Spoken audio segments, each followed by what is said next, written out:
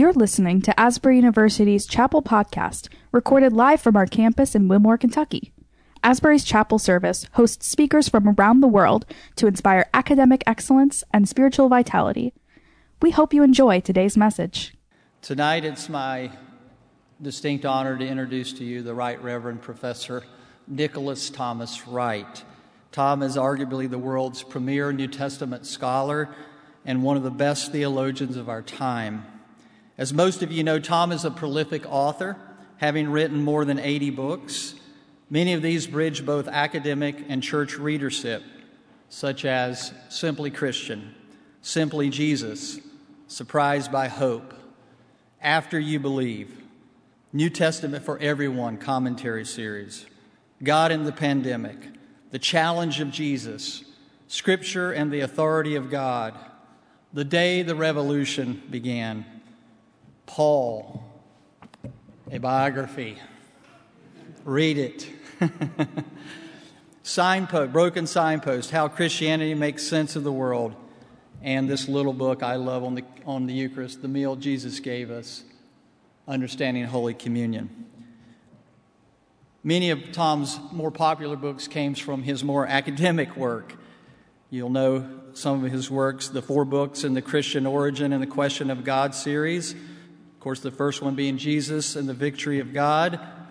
He wrote books, The Climax of the Covenant, the New Testament in its World, and a fresh commentary on Galatians. His son Oliver, who is now studying to get a PhD at Oxford, recently compiled a daily reader of some of Tom's most intriguing thoughts in On Earth as in Heaven, Daily Wisdom for 21st Century Christians.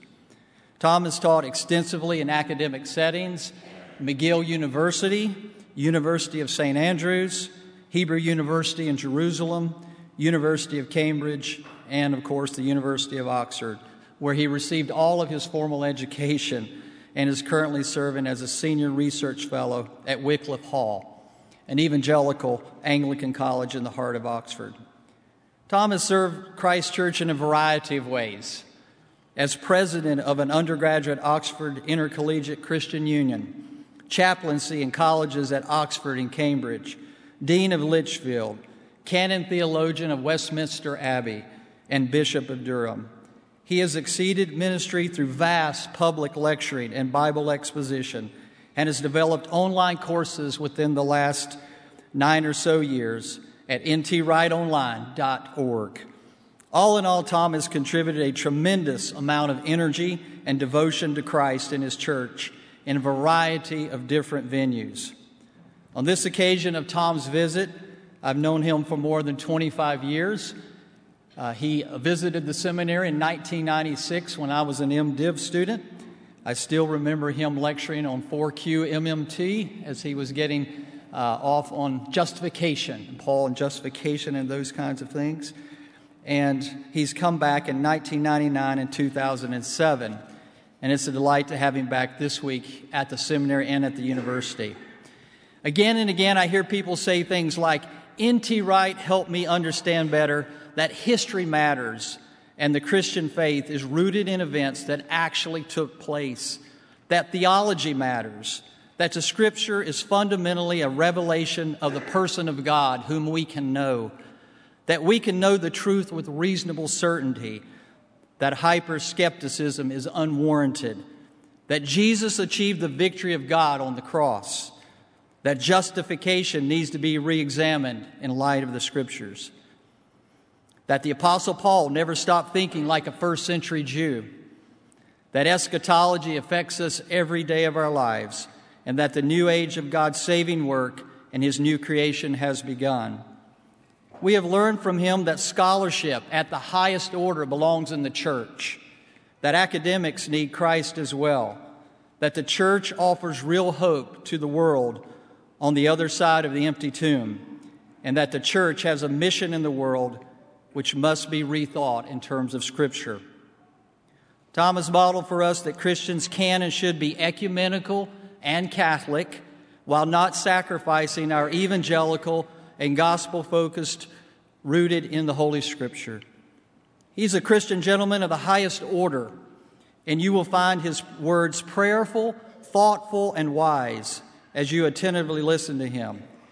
In a world filled with prideful, horn-tooting academics, writers, and dare I say it, church leaders, I have found Tom and his work so very refreshing and full of grace and humility. He has been hard at work while with us. This is his fourth engagement just today. And so I would invite you to please join me in welcoming Tom Wright tonight as we reconsider the mission of the church for our time.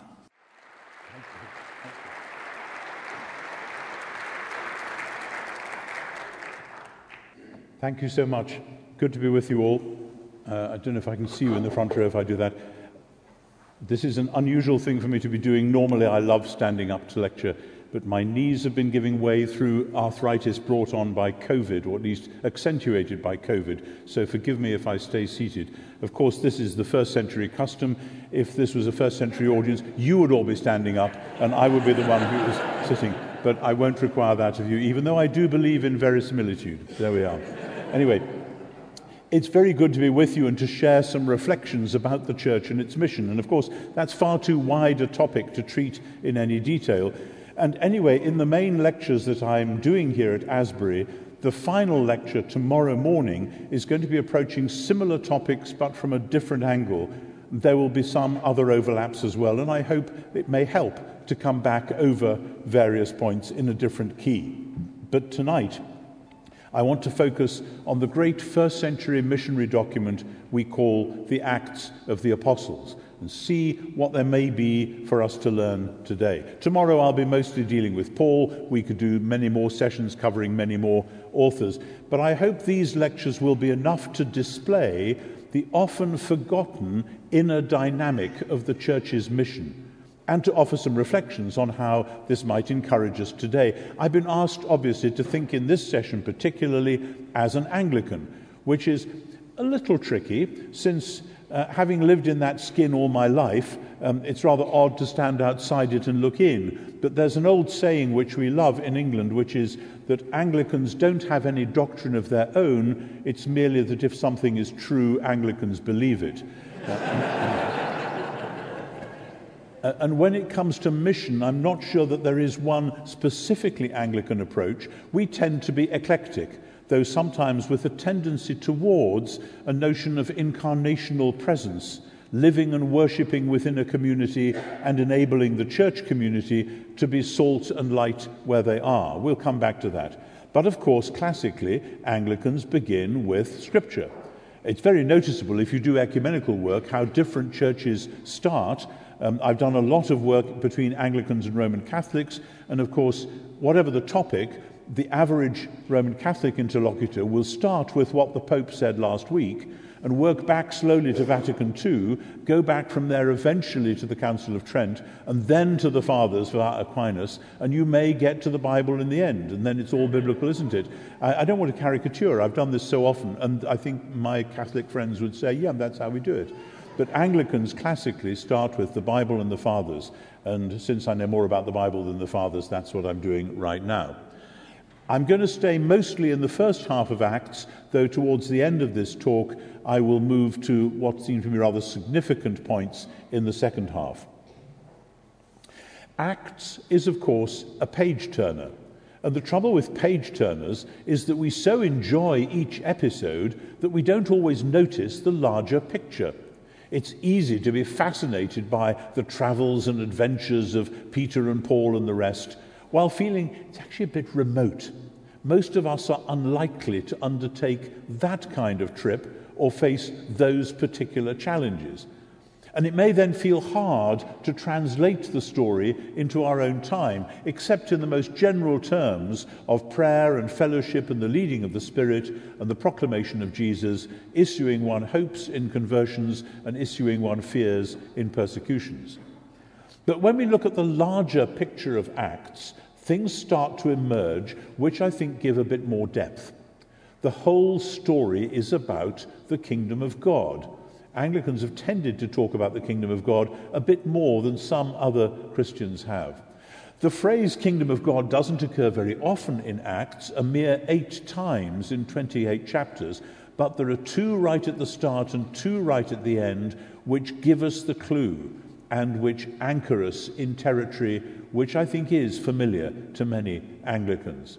And that's why I've entitled this lecture, Working Towards God's Future, because in Acts we see the kingdom as both future and present. And that's typical of the New Testament as a whole, the idea of a kingdom which is now and not yet.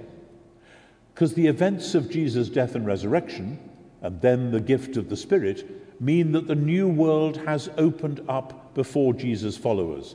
New creation has begun to happen. But the old world is still rumbling on and doesn't take kindly to the suggestion of new life bubbling up nearby.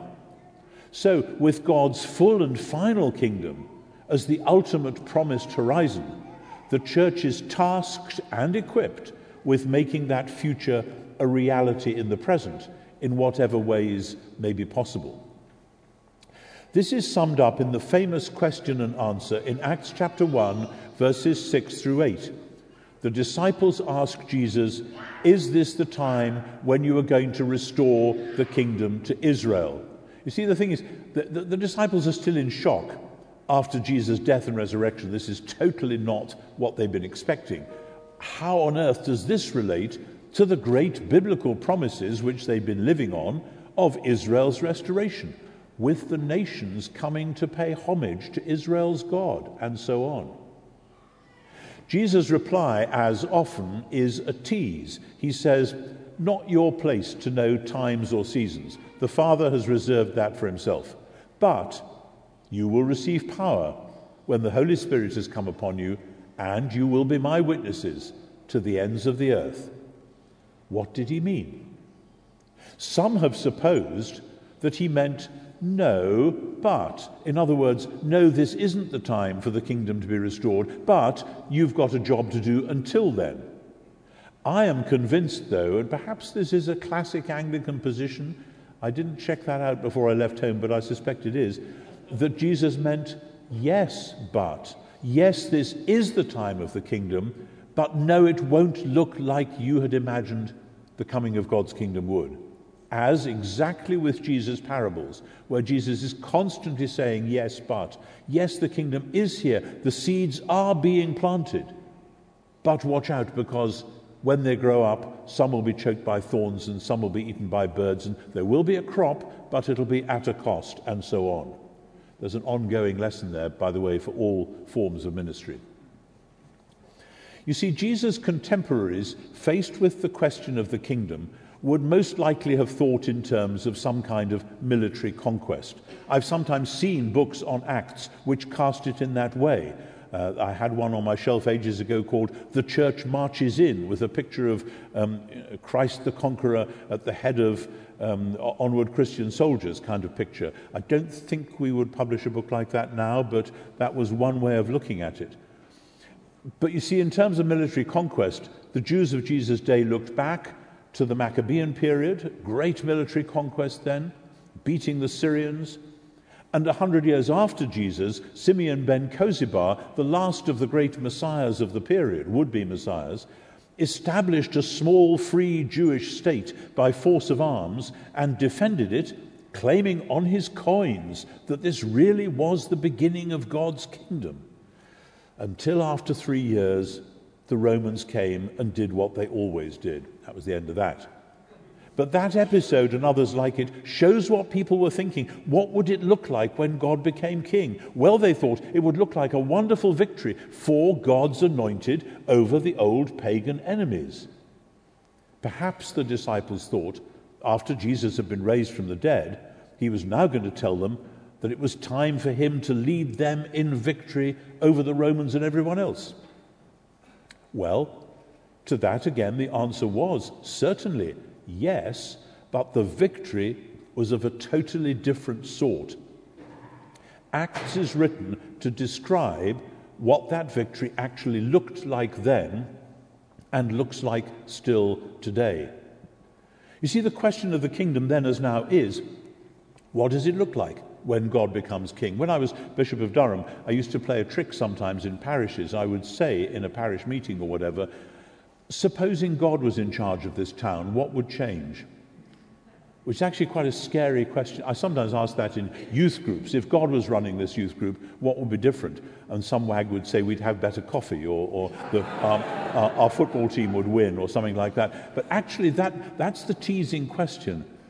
And the answer to the question tells you something about who people think God is. Well, anyway, Jesus in his public career had been going around doing things which said, this is what it looks like, and explaining that in parables which challenged the listeners not to give up the hope of the kingdom, but to change their view of how it would come. Then as now, people did imagine that if God really took his power and reigned, he would sweep all opposition off the board and set up a brand new kingdom, a perfect kingdom as a result. But Jesus' own actions and his parables told a different story, and Acts builds on that. The way God became king was through the mission of the Son, and the mission of the Son was to seek and to save the lost all the way to dying the death of the cross. And as the Sermon on the Mount makes clear, I've said this again and again in various books, so you may have heard me say this before, when God wants to establish his kingdom on earth as in heaven, he doesn't send in the tanks as many might want him to do. He sends in, think of the Sermon on the Mount, the poor, the meek, the pure in heart, the mourners, the hungry for justice people. And by the time the big power brokers have woken up, the meek and the mourners have been looking after the poor, providing healing for the sick and teaching for the simple, living in purity of heart and prayer. And a whole new world has opened up, the like of which neither Caesar nor Herod had ever dreamed of. And if that was the story of the Gospels, it is just as much the story of Acts. And actually, it's very much the story of worldwide Anglican mission in the last few centuries. Certainly, it's the story which we need to recapture at the heart of our own understanding of God's call to mission today. Now, the framework for the whole book is set rather obviously by the great events which dominate the first two chapters, Ascension and Pentecost. We have regularly misunderstood both. I once heard a sermon from not a close colleague, but somebody I did work with, all about how the point of the Ascension was that Jesus has gone away and left us to our own devices, so now we've got to get on with the job. I remember sitting there thinking, no, that's not what it's all about. We have imagined that the Ascension means that Jesus is now somehow absent, and we've supposed that Pentecost is simply about the disciples having a spiritual shot in the arm to get them going. Well, there is a bit of truth in that, but again we miss the point. Ascension and Pentecost link heaven and earth in a new and richer way than before. The point of Pentecost is that now at last there is a human being in the heavenly dimension. The point of Pentecost is that the breath of heaven is now active and fruitful on earth. Heaven and earth joined together. You need to get straight the biblical cosmology. I've been talking this week a bit about this. Our modern world is soaked in deism or modern forms of Epicureanism, imagining heaven as a distant, detached space, way beyond the blue, the old hymn says, separated from earth by a great ontological gulf. That's not how biblical cosmology works. In biblical cosmology, heaven is God's dimension of present reality.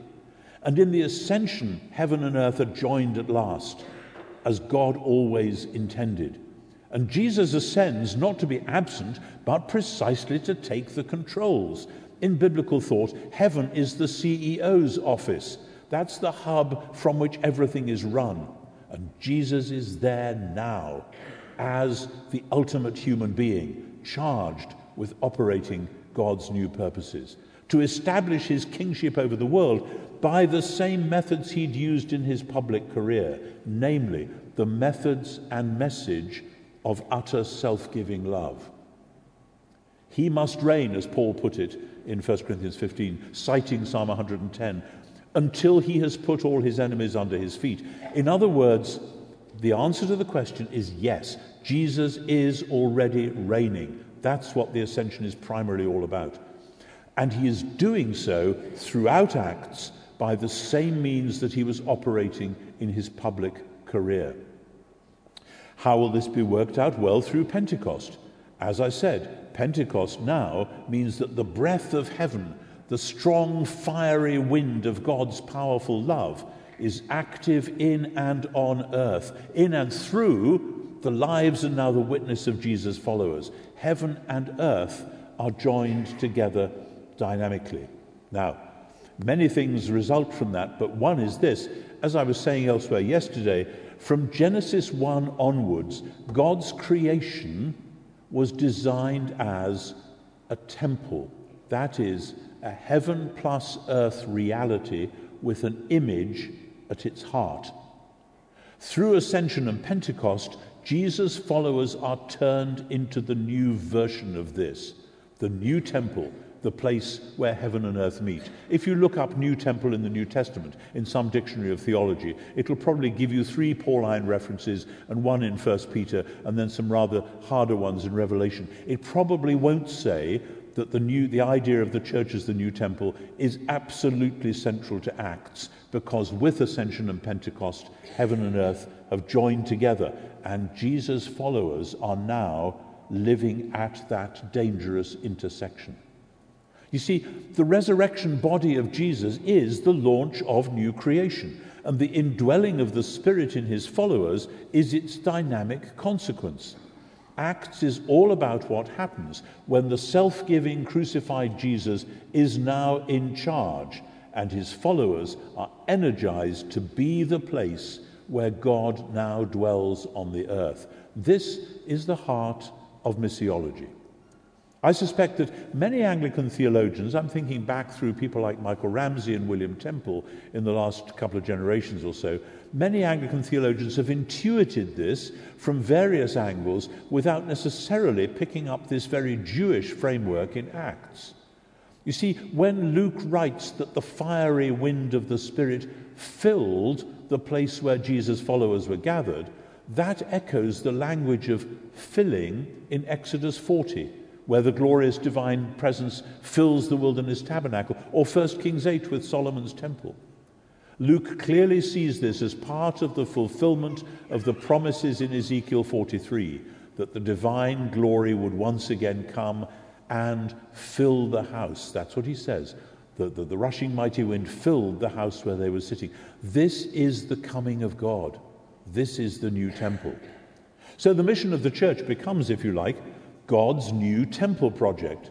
So much about the biblical hope is about Israel's God promising to come and dwell in the midst of his people, focused on the post-exilic promise that God would come back in person after the exile to sort everything out. Acts is written on the assumption that that's precisely what's just happened with Jesus and the Spirit. And the mission of the church is to be the temple people together as church, individually in our own discipleship. And I think this too is intuited in much Anglican life, which we can firm up biblically. In God's future, heaven and earth will be one. Revelation 21. That's the promise of both testaments, already fulfilled in Jesus, and now the secret new reality of the Spirit. And the missionary call of the church from that day to this is to work towards that future, to produce advance signposts of that future, signs that the God of Israel has fulfilled and is fulfilling his promise to put the whole world right at last. One of the many signs of this is that when Peter, Paul, and the others are explaining things to the crowds and in the synagogues, they regularly refer back to the scriptural promises of the coming kingdom of David. Jesus' resurrection was seen from very early on as his vindication as Davidic Messiah, Romans 1, 3, and 4. God had promised David that he and his seed would rule not only over an Israelite kingdom, but over the whole world.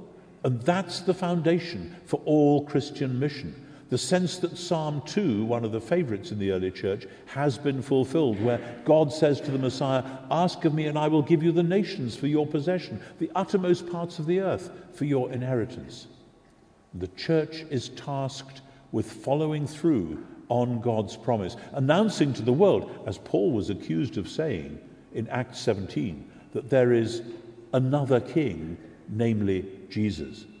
The church's mission then is not about grabbing a few souls from here and there so that they can escape from earth and land up in heaven instead. The mission of the church is to make the rule of King Jesus, the wise, gentle, healing rule of his self-giving love, a reality on earth as in heaven. Jesus already claims the world as his rightful domain, and his witnesses from that day to this have the task of announcing that and living it in such a way as to make it a reality. Now, of course, we all know, and if we didn't, people would tell us as soon as we left this hall, that this can become greatly distorted. God forgive us for the times when the church has forgotten that it is Jesus who is ruling, not Caesar, and when we've tried to enforce Jesus' kingdom with Caesar's methods. That sadly has often happened within the established Church of England. If the leaders of some parts of the established Church of England hadn't been doing that in the 1660s, the entire history of North America might have been rather different, I think, but that's a whole other story. But God forgive us also when, reacting against that dangerous folly, we have turned to Plato and imagined that the kingdom is only in heaven, and the sooner we go there, the better. Now, you see, that was somewhere where quite a few 19th century Anglican evangelicals wanted to go. No, the Davidic Messiah, demonstrated in the resurrection, instantiated in the ascension, is for the whole world. The church has made many mistakes in following that through, but that's no excuse for us not to try to do better. Now, the idea of the church as the new temple at once explains why most of the pressure points in Acts, most of the controversies, are to do with the churches coming up against existing temples, starting, of course, with the Jerusalem temple and its hierarchy. Stephen's speech in Acts 7 is ultimately all about the joining of heaven and earth through Jesus, resulting in the redundancy of the temple itself, which is why they end up throwing rocks at him. Paul's mission runs into trouble with several local shrines, culminating in the two great temple showdowns, which is what they are, in Athens and Ephesus. And then, of course, back in Jerusalem, the key question once again is about the gospel and the temple, and the suspicion that the followers of Jesus are implying that the Jerusalem temple itself is redundant. And Acts is living in the tension between the existing Jerusalem temple and this new temple movement. And it's not resolved in Acts itself. But looming over the whole narrative is the larger question, which, like Paul's final trial and death, is just off stage, the relationship between the gospel of Jesus and the gospel of Caesar. Because anyone conversant with the Roman Empire would know very well that a story about a leader who was now translated into the heavenly realm would stand in direct confrontation with the stories that have been told about Julius Caesar and most of his successors. They, after their death, had joined the pantheon. Caesar had become the deified Julius. Most, if not all, of the cities in Acts, apart from Jerusalem, had temples to Caesar and Rome.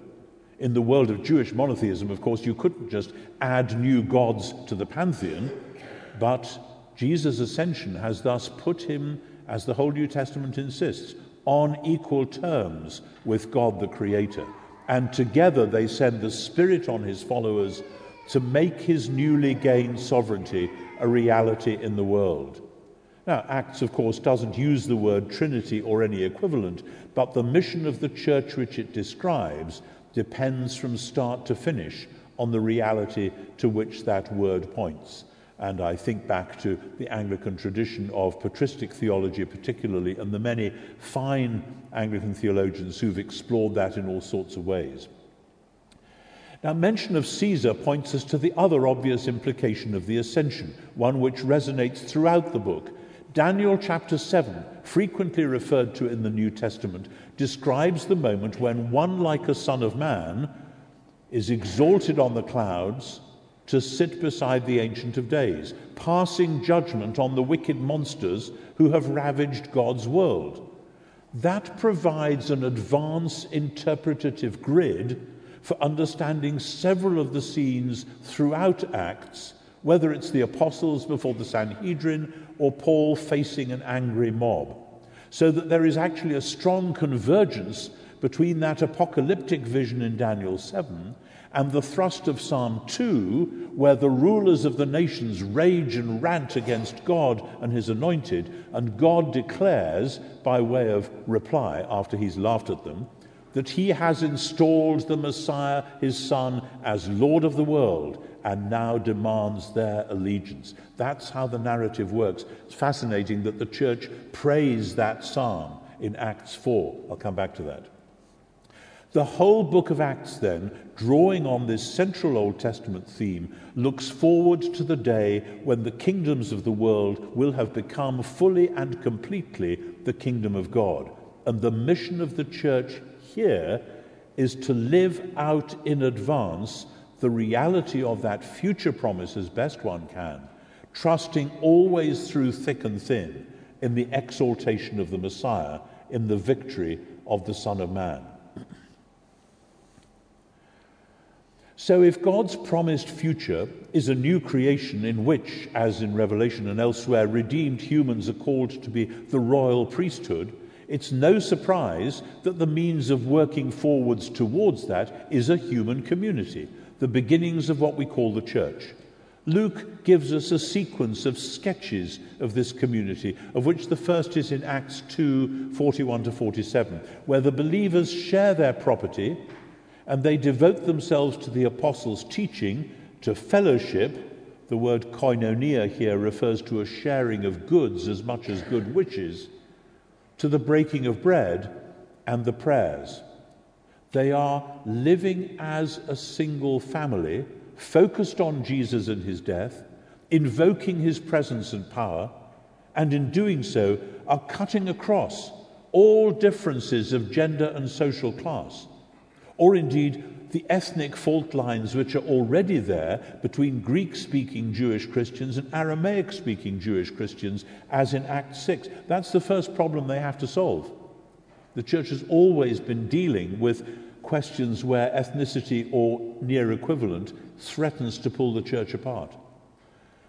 So this alternative temple society overlaps confusingly with the existing temple. They still go and worship in the existing temple, and then they station themselves beside one of the great gates. They are living under the rule of Jesus, celebrating the fullness of the Spirit, and already the Jerusalem authorities quite naturally feel this is disruptive. Who do these people think they are? Are they trying to upstage the present social and cultic order? Answer, yes, they are. And behind all this lies the question, who then was and is this Jesus, in whose name they are doing extraordinary things? Because that's one of the things that we notice as we move from the two opening chapters of Acts into the rest of the first half of the book. Acts divides at the end of 12 and the beginning of 13.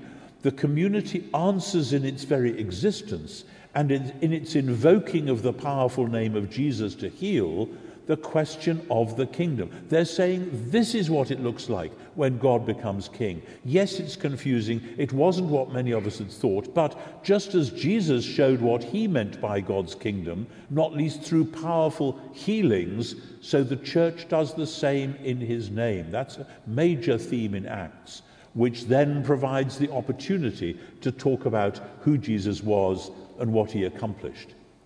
Acts chapter 3 has a remarkable statement by Peter of Jesus as the prophet like Moses, the holy and just one, the author of life, who having been rejected and killed has been vindicated by God and will return to complete his work in the time of universal restoration. That's the parameter. That's working towards God's future. They've got the ultimate future in their sights, and they say now, with Jesus having done what he did, we're going for it.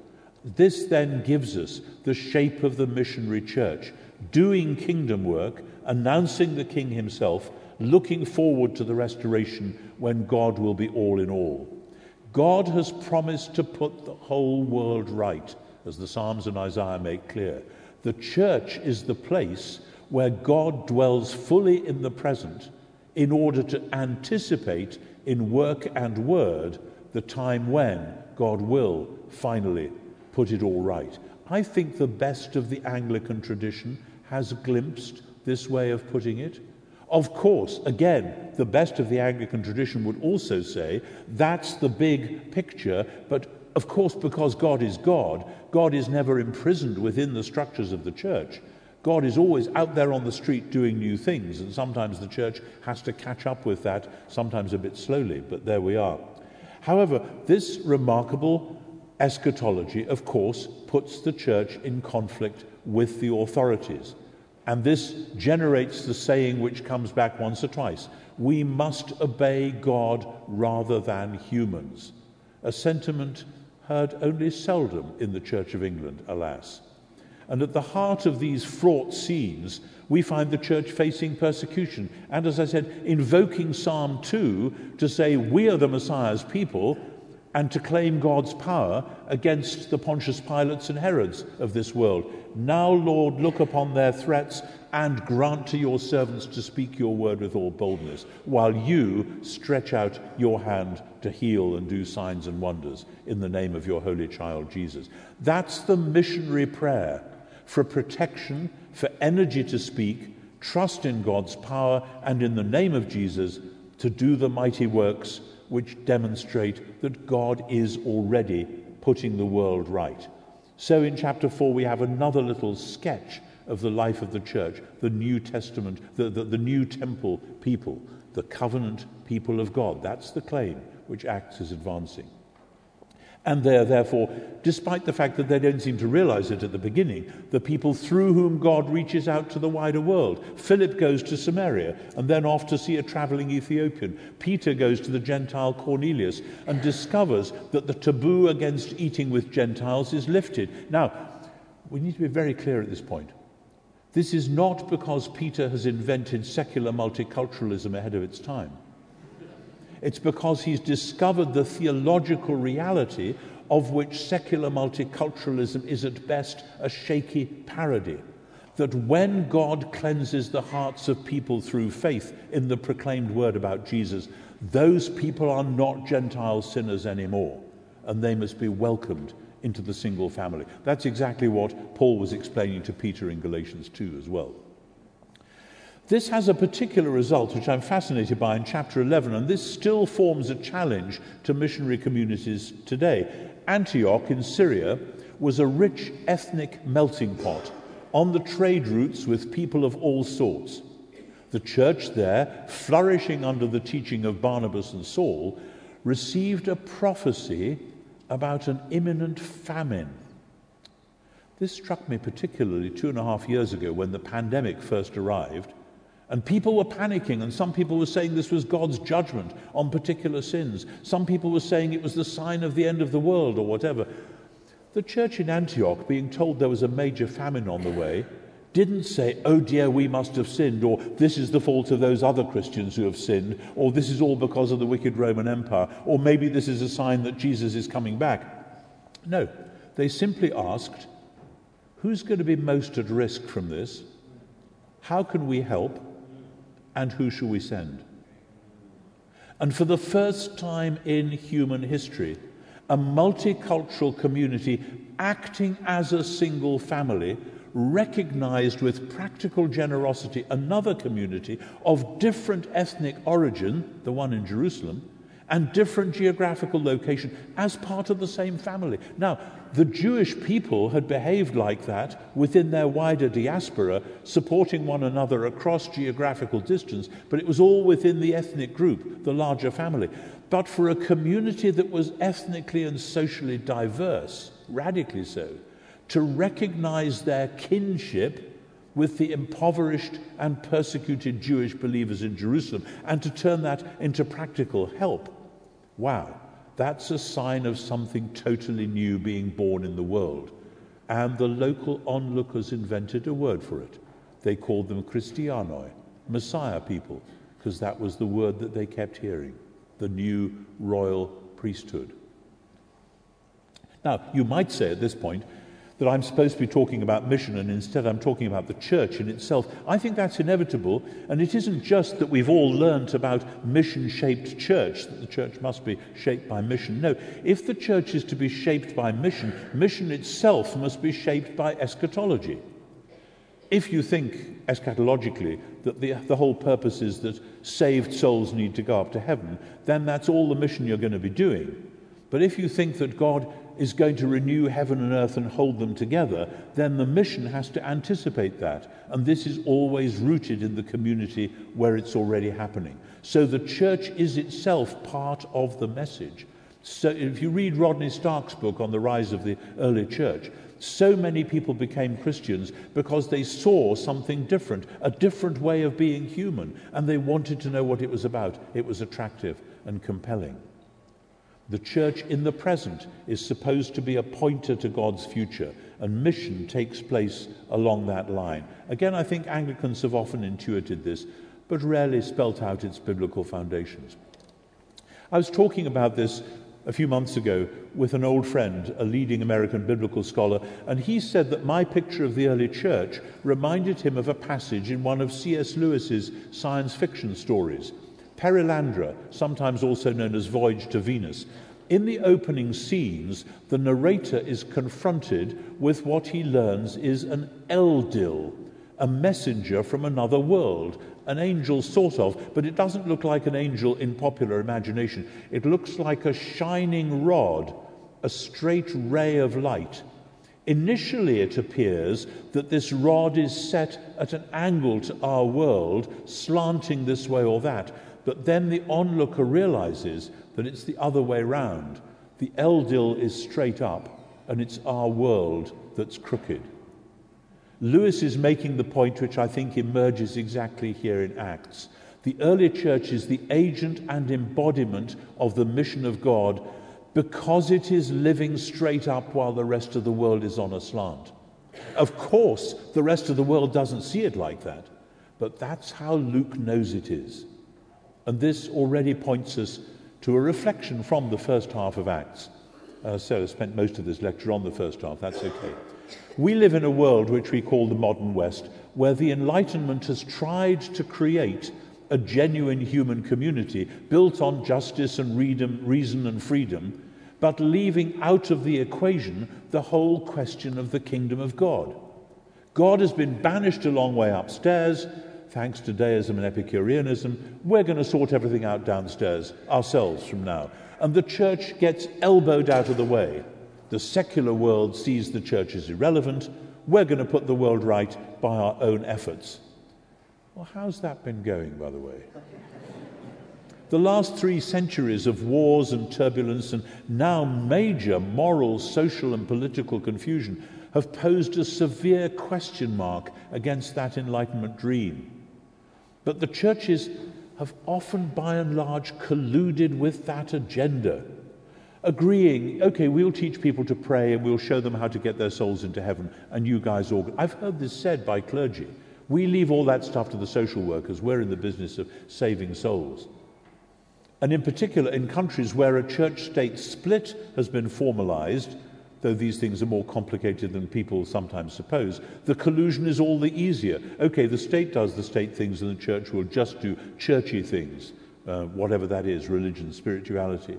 And this in turn reinforces, of course, the perception that the church is irrelevant.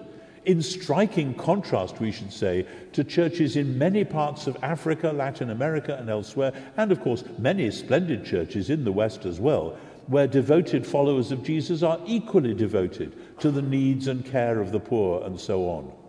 I don't think there is any one Anglican position in all of this. We've wobbled about this way and that, but there are some proud, noble Anglican traditions of doing the thing, of bucking the system, of not allowing the Enlightenment to say that all that stuff working with society is off limits.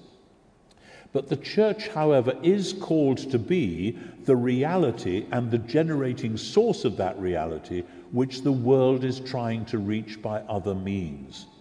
You will only get true multicultural harmony if Jesus is in the middle, the crucified and risen Jesus imparting his Spirit to his people.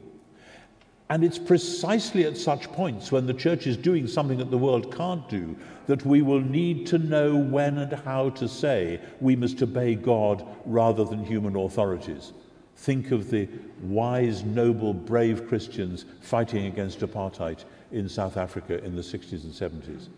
Of course, saying we're going to obey God, not human authorities, can just be a cheap and cheerful way of settling for some kind of low-grade anarchy over against the ordered society which you happen not to like. A cheerful radicalism which is just as much a failure as the tyranny it rejects. But if and when there come times, and we are approaching such times in my country now, when the secular state tries to impose something on the church which goes against the missionary imperative to be working for God's ultimate future in the present, the church needs to learn once again how to say no. Failure to do that will be the failure of the mission. You see, all through, the church's call is to be the pilot project for new creation. I'll be saying more about this, God willing, in the last lecture tomorrow morning. But the point is that new creation affirms the goodness of the present creation while magnificently transcending it and rescuing it in ways which we presently can hardly imagine. And the church becomes the missionary church as it learns to stand at the threshold right there, working towards God's ultimate future. Because if the whole creation is to be filled with God's glory as the waters cover the sea, then the filling of God's people with his Spirit in the present is the advance, sign, and foretaste, and even partial means of that ultimate reality. And reminding earthly authorities of their actual God-given duties and responsibilities, especially if they're threatening to exceed their proper boundaries, is one aspect of that missionary responsibility, to be worked out on the ground in many different contexts from place to place. You see Paul doing that in the second half of Acts, constantly telling the authorities what they should and shouldn't be doing. And of course they're cross about it, but they actually know he's right. Think of Philippi, where he's arrested, beaten, thrown into jail, all the rest of it. Next morning after the earthquake, the authorities say, tell those guys to get out of town. And Paul says, excuse me, Roman citizens arrested without charge, beaten without trial, jailed, da-da-da-dum. Sounds like a public apology, and he gets it. As I say in the biography, Paul must have been a very high-maintenance friend. If I'd been Silas, I'd have said, hey, cut it, let's just go. But no, Paul believed in justice. He believed in demonstrating the God of justice and holding the authorities to their proper God-given role. Anyway, I go on about that. Because there is at that point almost a political natural theology where we recognize that even secular authorities perhaps know in their bones that they have a responsibility to do justice and maintain good order. That can be a pointer towards the ultimate justice of God without them being actually able to produce it. So my theme for many months now in my work has been, and I make no apology for repeating this all this week, that the church is called to be the small working model of new creation. And this too looks right back to the tabernacle and the temple. Their purpose came true, close up and deeply personal in Jesus himself, and then it is to come true in the church, filled with the Spirit, to be the place where and the means by which God is now active and at work in the world, leading the way to new creation, despite the desperate efforts of the old creation to strike back. All that is on vivid display in Acts. I think Anglican missiology at its best has pointed in this sort of direction. Now, as I say, so far I've concentrated on the first half of this great book. I just want to say now three things from the second half which may be of particular relevance to Anglican mission right now. First, come with me to chapter 15, where the apostles gather in Jerusalem for the first great church conference, council, call it what you will, to hammer out the question of Gentile inclusion in the church. This is often misunderstood today, not least in church debates, Anglican debates. The council in Jerusalem did not embrace an earlier version of a free-for-all pluralism, of an inclusiveness without boundaries. The reason the devout Jewish believers were anxious about the inclusion of Gentiles was because Gentiles were idolaters, and idolatry is infectious and seriously bad for your health. And the answer from the council was not that Israel's Torah, which kept Jews and Gentiles separate, was bad or regressive or restrictive, and we should all do our own thing. The answer from the council was certainly not that, oh, well, idolatry is all right now, or at least not quite as bad as we used to think.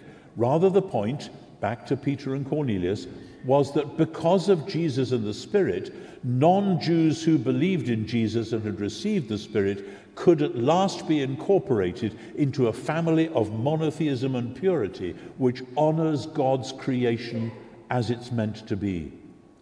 Paganism treats creation as a toy to be manipulated rather than a gift to be appropriately celebrated.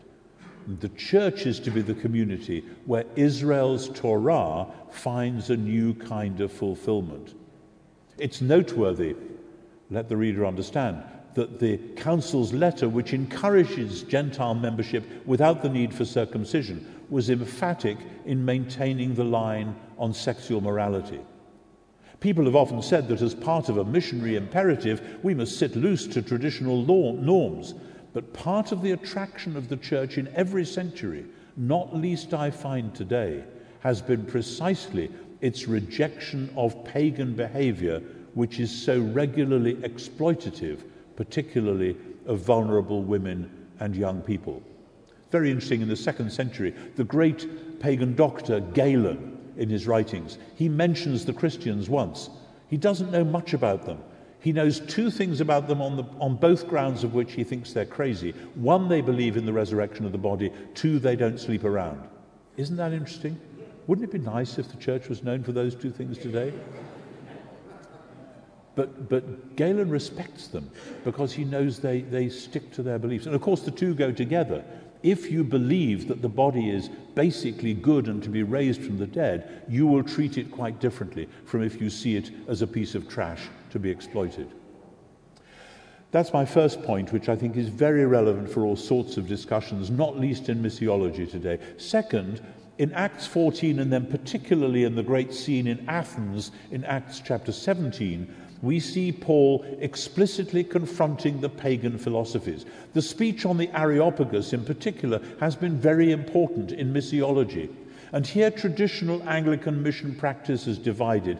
I think of the opposing attitudes of the USPG, the Anglo-Catholic mission in the 19th and 20th century, and CMS, the evangelical one. USPG would go to an area, I'm generalizing, but you'll see the point, and they would tend to look for aspects of the local culture on which the gospel might be built. You know, you're sort of halfway there, let's just help you move on a bit. CMS would tend to see the local culture as basically pagan and sinful and needing to be replaced with a Christian one. Well, in Athens, Paul was on trial, by the way. The Areopagus wasn't a debating society, it was the supreme court of the city-state. He's been accused of bringing foreign divinities into town, which was part of the charge that got Socrates killed. So what's Paul going to say? At this point, USPG reading of Acts 17 might say, well, Paul starts with the altar to the unknown God. Isn't that great? You're reaching out after God. Let me tell you about him. And then he quotes the pagan poets. We are also God's offspring. Isn't that wonderful? He's building up from what's already there in the culture.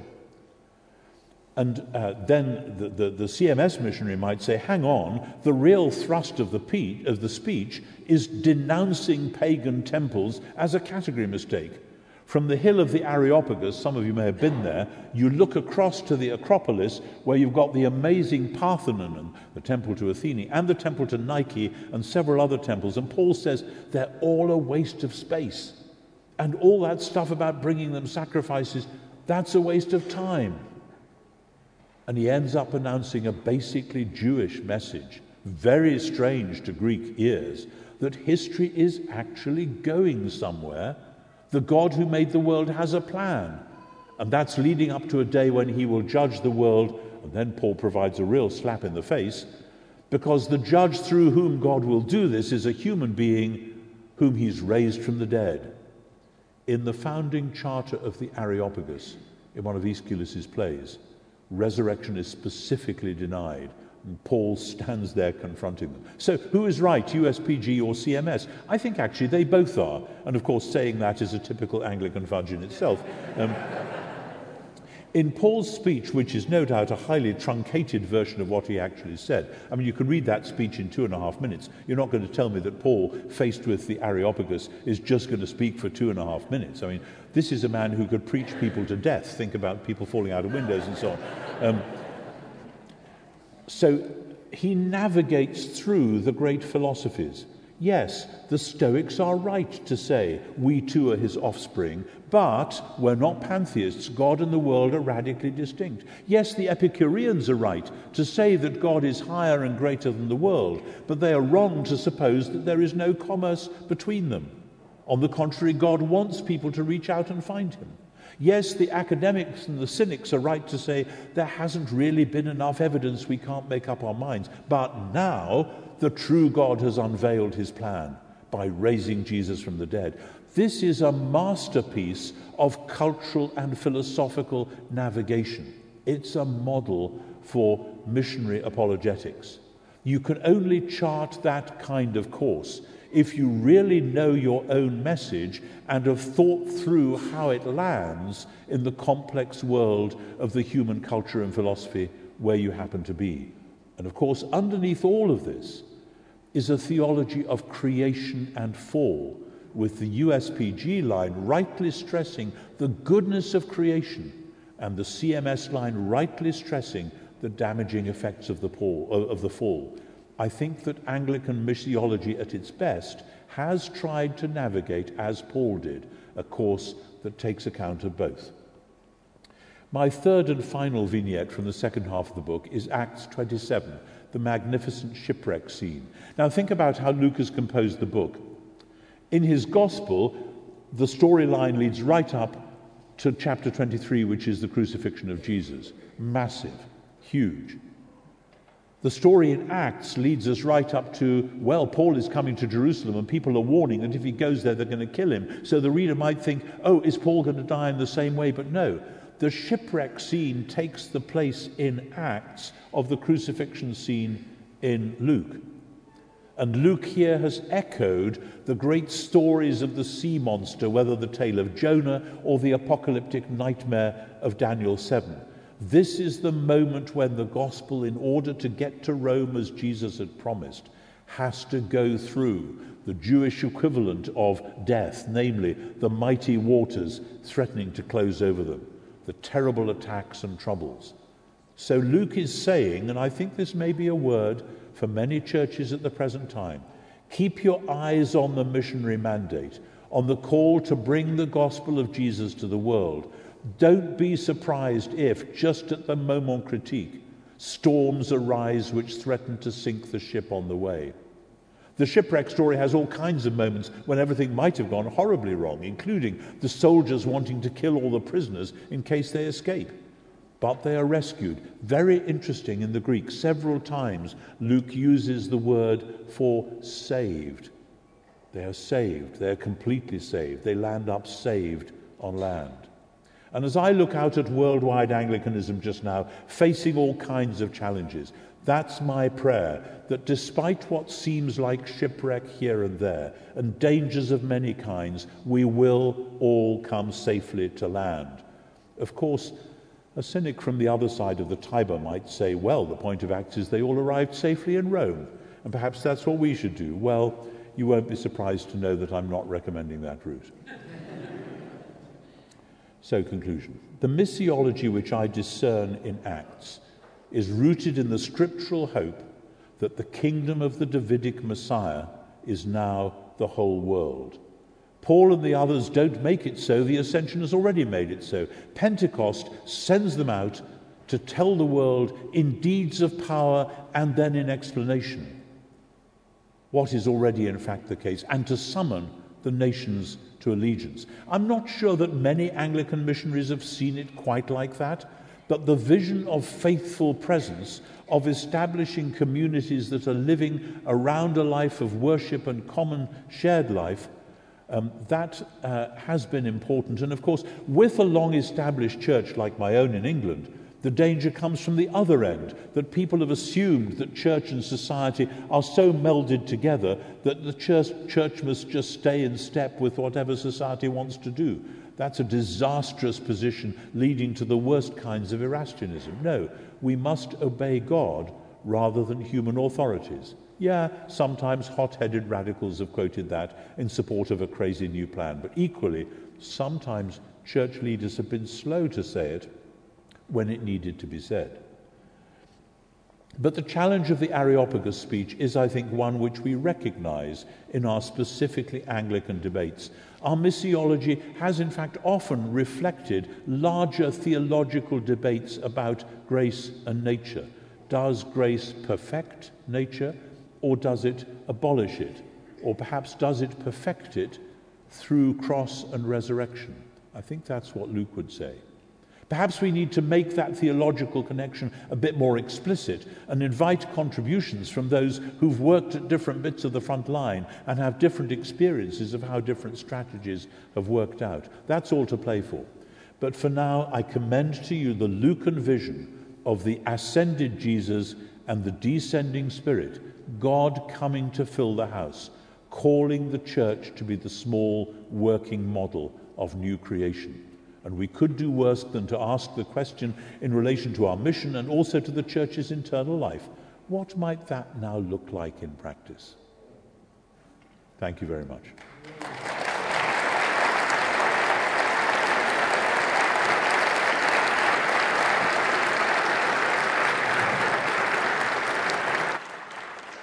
Thank you, Dr. Wright, for that inspiring, challenging, and encouraging message on the church's mission. We want to be conscious of time, and we want to offer an opportunity for people who have come here tonight to ask Dr. Wright some questions. We have a microphone there in both this side and that side of the auditorium. So if you want to kind of think for a moment, and if you'd like to come forward and ask Dr. Wright a question about his talk, or maybe any of his writings that he's written. Dr. Wright, as we're kind of taking a minute, I'm reminded your writings have impacted thousands of people around the world, and not everyone here tonight is an Anglican. And I'm curious, selfishly, because we are hosting you tonight, what is it about the Anglican tradition, perhaps, that has really formed and shaped your own worldview and your own writings, because they have resonated with so many people who are coming from a variety of backgrounds? What it is about your Anglican heritage? It's interesting. I mean, I was born and bred an Anglican. My parents and grandparents were all good old-fashioned Church of England folk in the north of England, and that's just how I was formed, and particularly by the Book of Common Prayer, because I sang in a church choir from the age of 7, and so I learnt a lot of the Psalms, because you do, and the Magnificat and the Benedictus and so on. This is all part of who I became from an early age. And of course, at that stage, you don't really reflect on it. It's looking back now that I've been literally and metaphorically around the world and back again, and met many Christians from widely different backgrounds, that I discovered that the Anglican Church has, perhaps accidentally, I don't think anyone meant it like this, had a ministry of holding the ring, of standing in the middle somewhere, of being able to understand and be understood by both the Free Church friends and the Catholic, and particularly the Orthodox friends. In fact, Anglicans and Eastern Orthodox folk often seem to have quite a lot in common, so that Anglicans have been very active in ecumenical work, because we do seem to overlap in all sorts, which is hardly surprising, since it's very explicit in the Anglican formula is that the Bible is the center of what we're supposed to be about. I mean, well, the Trinity is the center of what we're supposed to be about, and the Bible is the hermeneutic means by which we understand all of that. And that since that is common across the Christian traditions, we can, as it were, hold the ring. And that joke which I started with about Anglicans having no theology of their own, there is a grain of truth in that. The 39 Articles are not a dogmatic statement like the Westminster Confession. They're simply sketching out some parameters for what needed to be said to keep things on track in the late 16th and early 17th century. And so rather than an attempt to say everything all the time. So I think there has been a peculiar ministry of that, and certainly for myself, what I intuited as somebody who felt called to be in ministry and then called to work as a theologian was that I just wanted to study the Bible as best I could and see what happened when I came back and told the church what I was finding out.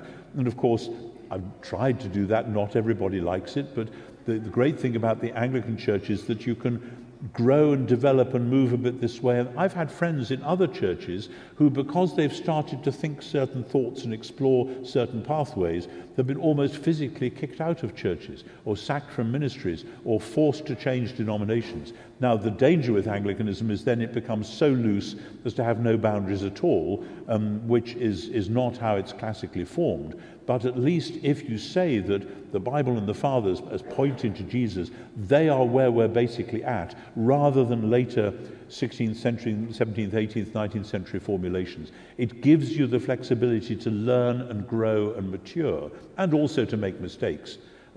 But that's fine. So I've been very happy within that framework, although I believe me, I see its weaknesses and the dangers that having that openness can produce. In a room this size, I know there are some people that would like to ask Dr. Wright some questions, so we'll start over here. At the risk of being a little cheeky, I want to ask you the same question that you just asked us. What will this look like in practice? Sorry, you're speaking rather fast, and there's distortion coming out of the thing, so I want to hear what you're saying. No problem. At the risk of being slightly cheeky, I wanted to ask you the same question that you just asked us. What will this look like in practice? Perhaps maybe in Southeast Asia. How would this look? Yeah, it's going to vary enormously from place to place. When I was Bishop of Durham, I had 250 parishes spread over some very deep industrial wasteland in the east of the county, and some in the farming communities, some very poverty-stricken communities, some relatively affluent. It's going to look different in each of those communities, and that's just in one little bit of the northeast of England. And so this isn't a way of escaping the question, it's just saying there is no easy one side. I'm not saying, in other words, if only all churches ran alpha courses every year, everything would be wonderful. Though, frankly, if some churches sometimes do, that's really rather nice. As a bishop, you get far more confirmation candidates from there than elsewhere. I'm not being flippant, but the sense of faithful presence, of establishing a community in that place who are serving the local community, and that will look very differently according to what sort of a community it is, so that people recognize, even if the local council officials are themselves mostly atheists, they may say, those folk in the church seem to know what's going on here. We better ask them about the housing crisis here, or about drug rehab programs or whatever. And when the church is doing that stuff, then people do take notice, like the people in Antioch who invented a word for them. You know, they're Messiah people, they're Jesus people, they're Christianoi. But it's the centered worshipping community, which, flowing from that worship, precisely because it's worshipping the God we see in Jesus, is determined to serve the community in whatever needs they've got. That's at the heart of it. Should we take alternate microphones? Thank you very much. Yes. As someone who serves in a historic Episcopal church in northern Kentucky, and to give a rough quote to you of what you said, Anglican mission starts with an incarnational presence living together in the midst of a population. That was my rough transcript of your quote. As a bishop who served a very historic diocese, what would that look like to renew that missional presence in a local parish life? What would it look like, sorry, just your last sentence again? The last sentence, yes. You said, what would it look like? What would it look like, via your experience in a historic diocese, to renew that missional presence? Yeah, there's no one-size-fits-all, because I have seen the presence of a church radically renewed when, after sometimes years of prayer for a particular church in a particular town, God puts his hand on somebody, calls them to work in that place, and suddenly all sorts of things happen which weren't happening before. But renewal takes many forms. And I've seen, that one I was thinking of was a charismatic evangelical who went to a church that had never had any ministry like that before, and it just so happened that he arrived and was starting work there just when our delightful government decided that his town was one of the places they were going to dump asylum seekers at 5 o'clock in the morning off a bus. And his church members went and met them off the bus and found out what they needed and healthcare and so on. And it was quite extraordinary that he came to the thing for such a time as this. Who knew? Equally, I've seen people in radically different traditions, in liberal Catholic traditions, who've gone into old mining areas where there's no money anymore because all the businesses have gone and the banks have shut, and there's lots and lots and lots of poor people, and have started the Faithful Presence ministry of having a building which served by the church members, which is doing financial advice, which is doing healthcare, which is doing mothers and toddlers stuff. And again, the local authorities take notice. What's happening on the high street? Oh, it's those funny people from the church. They decided that they would get together and do this. And it sends a signal of hope into a community. I could go on. I mean, those are just two examples of many. But this is the kind of thing. And so you never know what it's going to be, which is why part of the Faithful Presence thing is to be people in prayer at all the places. That's why the parish system is in principle so good, because no square inch of my country is left without being part of a parish. Now, parishes are good and bad and indifferent, but that's the principle. People in prayer there may sense the local need and may sense how they can meet it, like the church in Antioch saying, something needs to be done here, how are we going to do it? Yeah. Thank you. Dr. Wright, you said that we so often attempt to bring the reign of Jesus through the strategy of Caesar. And of course, the relationship of the church and state has been different in the UK than in the US. But in your opinion, is it possible for Christians to engage with government and the public sphere while still being allegiant to Jesus? And how do we avoid syncretism while we try to bring the kingdom on earth? Yeah, that's a great question. And of course, it does relate to the Areopagus speech, where some people, hearing Paul say the altar to the unknown God, might have said, oh my goodness, Paul, what are you getting into? Don't you know that some people regard that unknown God as somebody quite different? How can you make that connection? And it seems to me there is always that risk, and the prayerful discernment of which points you can actually link arms with should be what it's all about. I've tried to categorize this when I've been thinking about exactly your question in terms of the two things we have to do. One is to collaborate without compromise, and the other is to disagree without dualism. To collaborate without compromise, in other words, if the local authority or the government or whoever is saying we really want to help these poor people, church says we want to do that too, and actually we've got form on this, we've been doing it for 2,000 years, so perhaps we can get together and often the local authorities will be only too glad to have the church's help. But at a certain point, some people in the local authority may say, of course, as we do this, we also want to do X, Y, and Z, which the church will say, we don't actually do that stuff. And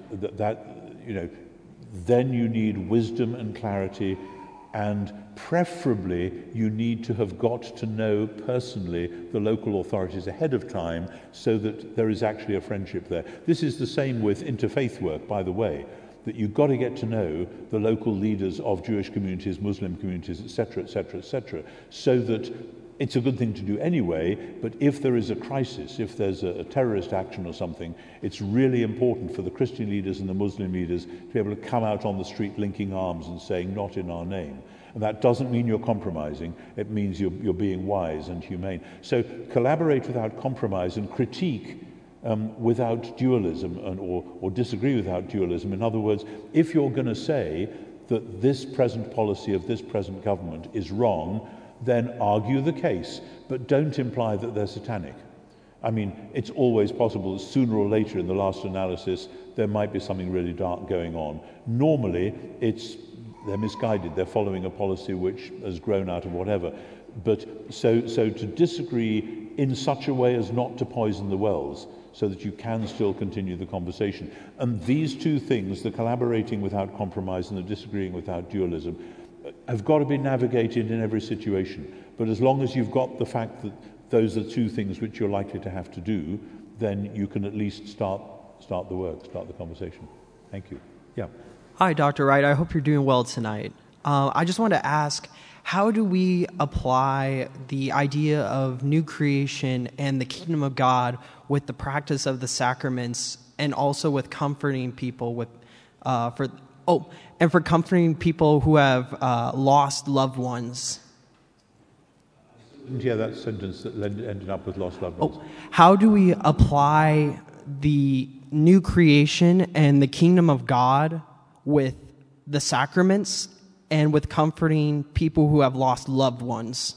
Helping people or comforting you? Or with comforting, okay. Sorry, Yes. It's the distortion of the speakers I didn't hear. The Anglican tradition has always been a richly sacramental tradition. Unlike some Protestant churches which were so frightened about the Roman Catholic abuses of sacraments as it was seen in the 16th century, the Anglican tradition has said, no, this is absolutely central. And the breaking of bread and prayers is right there in the beginning of Acts, and this is what they do. And as Anglican theologians have wrestled with the meaning of the Eucharist, I think that's one of the great things, again, about the Anglican latitude on that topic. By the way, I've heard again and again in America that, of course, Queen Elizabeth said that you can believe what you like and it doesn't matter. That's not true. What Queen Elizabeth said was that you can believe what you like about the mode of Christ's presence in the Eucharist, because she could see that, that was a major fault line for some people. And so making a home for people with different views, because that's not what it's about. What it's about is, I'll give you a whole lecture on sacramental theology, wouldn't that be fun? That the sacraments are points at which the fact that the Church is living at the intersection of the present and the future, and of the present world and the age to come, that becomes a close-up and personal reality in the sacraments. And within the Anglican tradition, again, that's often been intuited more than articulated. But so that the sacraments are part of the means by which we do this. Part of the means. I mean, Paul says in 1 Corinthians, as often as you eat this bread and drink this cup, you proclaim the death of the Lord until he comes. And that doesn't mean that a Eucharist is a good moment to have a sermon about Jesus' death, though it is, but that's not the point. When you do it, you are declaring it to the community. And in some ministry situations I've been in, when there's been particularly difficult things and awkward people and so on, I have found that the daily Eucharist was a way of being able to say to the community in action, actually Jesus is Lord here. And then, sigh of relief, we can now go and deal with the problem. And I think that, I know many Anglicans, and many others as well, of course, would resonate with that. In terms of comforting people who've died, I mean, the Anglican Church has always had a major pastoral ministry to the bereaved, etc. It is important that we do that right, and I worry that many Anglican churches now have unthinkingly taken on the rather modern Roman Catholic practice of All Souls' Day, which I think goes back to the 13th century, so it is quite modern, really. In other words, this wasn't an early thing, because All Souls' Day separates the saints who've made it to heaven and the souls who haven't. And there's no biblical warrant for that at all. This is a whole other topic which I've written about in various places. And when I was a lad, in quite a high Anglican church, Easter Day was the time when people came with lists of people that they wanted remembering and bringing lilies to place in the sanctuary and so on. And to banish that to All Souls' Day and then to imply that's rather a gloomy thing, not saying we really believe in purgatory, but it feels like that sort of thing. So I really, there are some issues there to be addressed. Yeah. A lot of Christians in America feel anxiety about America starting to feel post-Christian. And there's a variety of responses to that. And one has been trying to keep our hands on the political steering wheel and have one political party in power, Christian nationalism. My question is, what would you say to Christians in America that feel like the mission of the church succeeds or fails based on which party's in power? It looks very odd from a perspective of the other side of the Atlantic that a country which instantiated a church-state split in its constitution would ever get to that position. Now, there are all sorts of oddities about that. We have plenty of oddities in England. I'm not saying we got it right and everybody else, far from it. But it seems to me that there are multiple confusions going on there, and different Christian traditions within America would see those things very differently, because it tends to be one particular kind of American Christian, I think, who would see it like that. Whether you have a democracy or something else, the idea that this sort of government is the Christian government, it just doesn't sit well with anything in the Bible or the early Christian tradition. It's very interesting that the early Christians, like the Jews of the same period, when they thought about governing authorities, they didn't much mind how such people had got into power, because there were many ways by which that could happen and they couldn't affect that. They did mind what these people did once they'd got power. We do it the other way. We assume, because we're 18th century rationalists, that democracy must get us the best of what we're going to get at the moment. So once we've voted people in, they then do what they like, and they say, I have a mandate to this. Now, the early church was quite clear that you critique the governing authorities, like Jews would, on what they're actually doing, never mind how they got there. So all this would need to be teased out, and this is a major problem. And the idea of Christian nationalism or making America Christian again or something, and the idea of calling it post-Christian is far too broad brush anyway. There's many other strands going on. We have lived in a much more post-Christian world in Britain, but there is still a whole lot of gospel at work. God has not given up on France or Italy or England or whatever yet. So I think the point is being posed in an oversimple way, not by you, but by the people you're referring to. And we need to complexify it and lay it out a bit more, and lay it on the template of early Christian views of what ruling authorities are there for. See what happens. So, sorry, we're nearly out of time, so I think we... Hi, good evening. Thank you for whoever set the mic up that I don't have to lower it.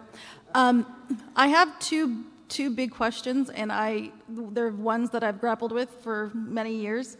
I will ask them both, and if you can pick one that you would like to answer, I would appreciate it, sir.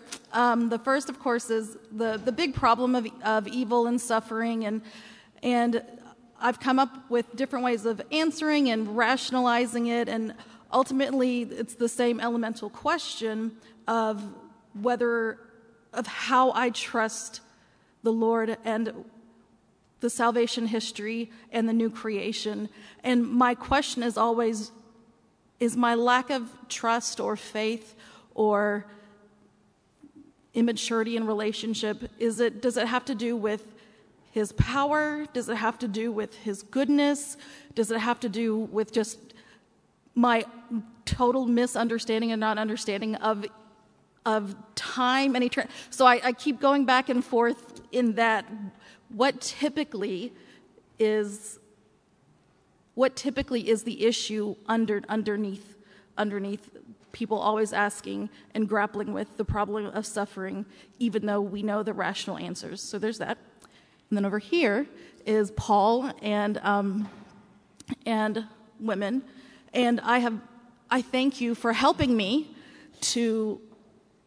Thank you for redeeming Paul for me as a part of that. But I understand the contextualization of things in Scripture versus now. But I've always had a struggle with in Ephesians, right? Yeah, Ephesians, with the ontological question of husband being head over the wife, as Christ is head of, like ontologically.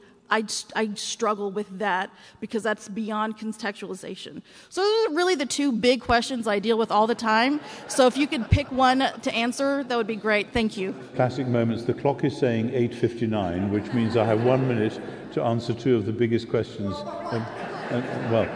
And the second one, I've written a bit about that. There's an article in my book, Surprised by Scripture, about the role of women in church, etc. I'm not going to solve Pauline gender ontology at this time of night. the question of suffering obviously is massive. It's very interesting that it seems to have been posed in the 18th century in quite different ways to how was posed before, because all the great Christian teachers from the time of Jesus and Paul right through to the 18th century knew plenty, probably more than we do, about the suffering of the world. I mean, think of a world before modern medicine, etc., etc. Often a pretty nasty place. But the question of why does God allow it or what's it all about didn't occur to people in that way until the 18th century, when the prevailing deism invents God who is a celestial boss and then accuses him of incompetence. You know, like Woody Allen said, yes, I do believe in God, but he's a bit of an underachiever. In other words, God should be sorting this out. And the question of what is the world all about and how is it to be sorted out ought to be addressed Trinitarianly. And the trouble with the way that we've addressed it is that we leave Jesus and the Spirit out of the discussion, and we assume we can address it simply in terms of God the Father, who then gets conceived as a deist, distant manager, a kind of a faceless bureaucrat.